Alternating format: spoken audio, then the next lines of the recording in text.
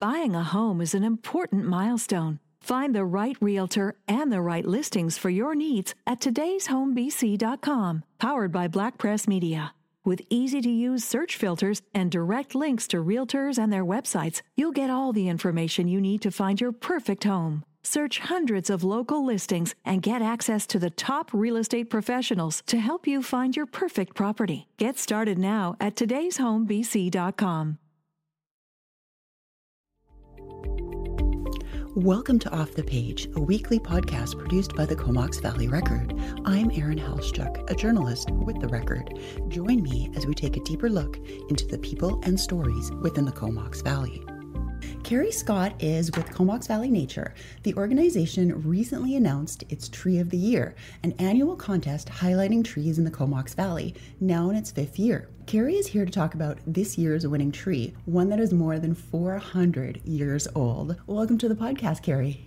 Thank you very much for having me. So let's start with this contest. I understand it's in its 5th year right now. How did the contest start, and why was it important to have a Tree of the Year? So the contest actually started in Europe, I think over 20 years ago, and it began in the Czech Republic, and so now there's a European Tree of the Year, which is interesting. And one of the other Comox Valley Nature members, a woman by the name of Kathy Story, she brought the contest to the valley. And so, like you said, the contest started 5 years ago, and sadly Kathy Story passed away in December of 2020, but last year the Tree of the Year award was dedicated in her honor. Why was it important for her and for Comox Valley Nature to bring that contest to the valley, do you think? Well, the motto of Comox Valley Nature is to know nature and to keep it worth knowing. And so this was one way for her to bring that to our community and for local residents to really appreciate the gifts that we have here in the valley. And there's so many amazing tree stories in the Comox Valley. Yeah, and the one that we're going to talk about today sounds really intriguing. But before we get to this year's Tree of the Year, can you tell me a few of the trees that have won in the past? What are some of those examples? Absolutely. So last year in 2021, there was a Western Yew in the Cumberland Forest, which was nominated by Ted Granger. And a close second to that one that also got some interest last year was a big leaf maple in I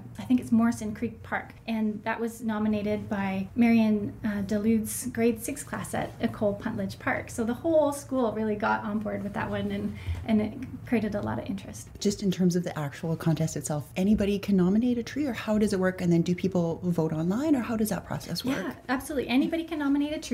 And the nomination period usually starts in February and goes to April 1st, and then anyone can vote. All of the stories are listed on the Comox Valley Nature website, and so you can go and read the stories and see the picture of the tree. And then they also have put together all sorts of different tours, so you can pick a tour and follow it on a bike or walking trail to look at all the different trees. And it's really encouraged for everybody to go and look at the trees and then vote. And that kind of brings us to this year's tree. I heard it has quite the story behind it. So I understand that it's actually located in Courtenay. It's more than 400 years old, and it started growing actually before settlers even came to the Comox Valley. And it's considered the largest of its kind on Vancouver Island. Can you tell me a little bit about the award-winning tree this year? Yeah, absolutely. This is such a beautiful tree. I hope everybody gets a chance to go and have a look at it and take in how beautiful it is. It is a Garry Oak, and it's located on property at 3015 Glacier Road in Courtenay. So as you're walking up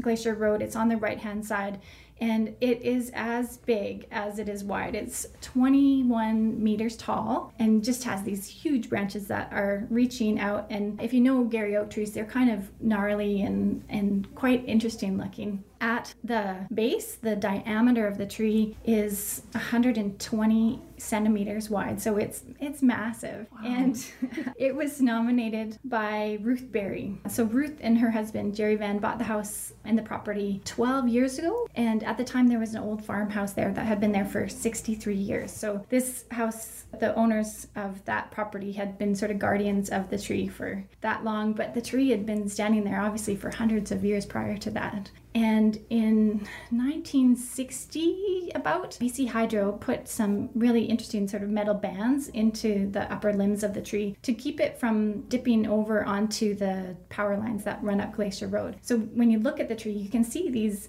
metal bands that the tree now has like totally compartmentalized into its growth. And it's quite an interesting looking kind of mechanical contraption in there.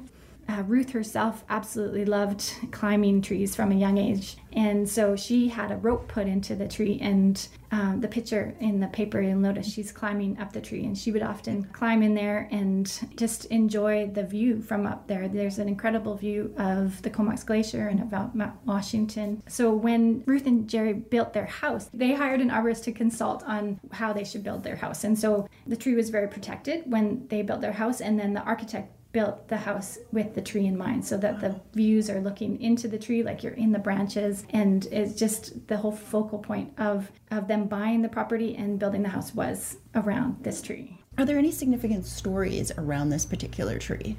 So Ruth Berry and her mom, Denise Nadler, were living together in the house. Her mom was diagnosed with severe dementia, and at one point they were out in the yard together, and her mom had tripped and fallen on the grass under this Garry Oak tree. And when Ruth went to look for her, she found her lying on the ground, and she was happily lying there staring up into these, gnarled branches of the oak tree, and just with a huge smile on her face. I think because of the dementia that she had, she was nonverbal, so she wasn't speaking, but she was very happy to be there taking in the beauty of this tree. So Ruth went into the house and got a pillow and a blanket and got her set up under the tree, and together they just lay under the tree for quite a while. And Ruth would tell stories inspired by the Faraway Tree by Enid Blyton.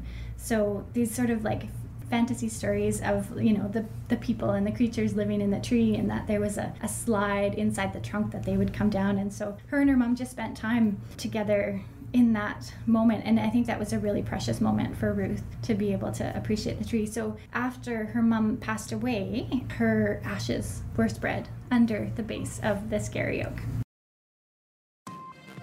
Discover what's happening around our province with todayinbc.com. Sign up today to get the latest news right to your inbox and never miss the news that's important to you and your family. From community news in your neighborhood to what's happening in our province, your source for daily news is todayinbc.com.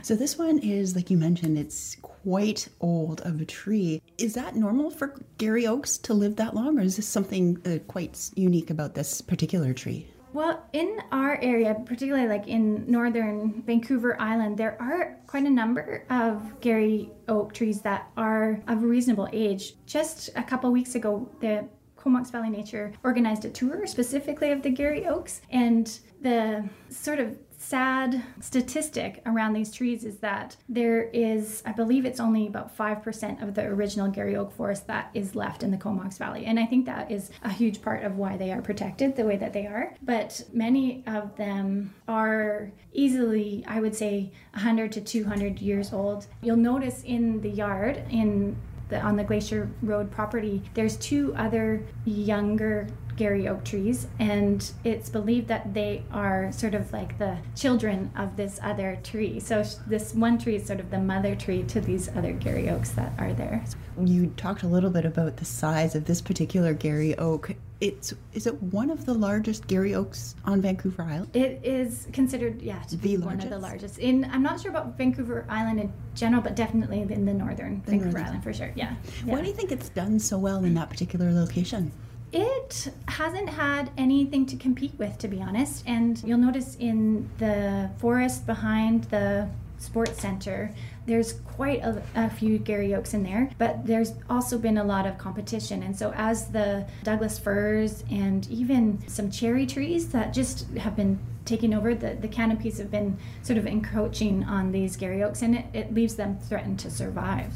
You've talked a little bit about what the owners are doing and also other agencies like BC Hydro are doing to ensure its protection. Are there best practices that can be followed to make sure that this tree is going to keep growing and keep surviving? Or what is the average age for a Garry Oak? Oh, that is a great question. I am not sure, but this tree in particular is really healthy and doing really, really well. There is parasite that is in the valley that has been affecting the oaks and the Garry Oaks, which is, I think people are sort of monitoring, and so that will sort of shorten, I think, the life of some of them. But it's important, I think, not to mow around the base, so keeping the trunk of the tree sort of a natural habitat, and then just being mindful of what's planted around it so that it can always sort of have that canopy and the space to grow and doesn't get crowded out by other species. Where do you see the contest going, and why is it important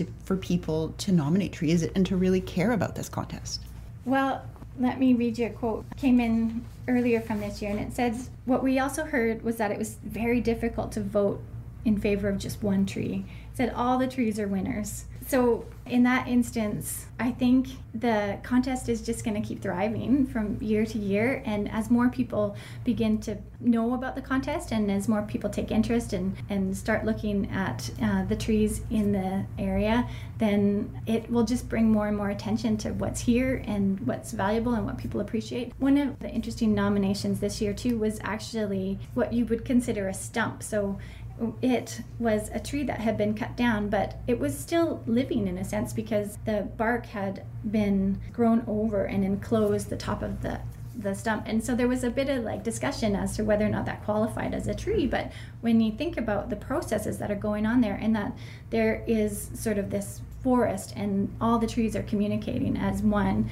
and that one of the other sort of mother trees in the area was still feeding this other tree to help protect it, then little things like that, the more we begin to understand the fullness of our forests and how they grow and how they, become part of the natural environment in terms of their interaction with the other species and the birds and the animals and everything, then I think our appreciation just becomes fuller and greater and more interest.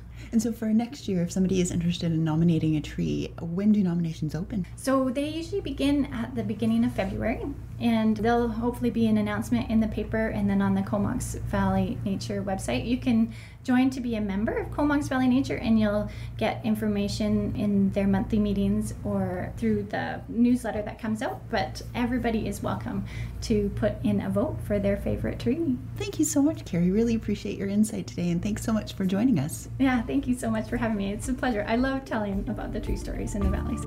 That's this edition of Off the Page, produced by the Comox Valley Record. Thank you for joining us. If you have suggestions for topics or guests, we would like to hear from you. Email us at offthepage@comoxvalleyrecord.com. Buying a home is an important milestone. Find the right realtor and the right listings for your needs at today'shomebc.com, powered by Black Press Media. With easy-to-use search filters and direct links to realtors and their websites, you'll get all the information you need to find your perfect home. Search hundreds of local listings and get access to the top real estate professionals to help you find your perfect property. Get started now at today'shomebc.com.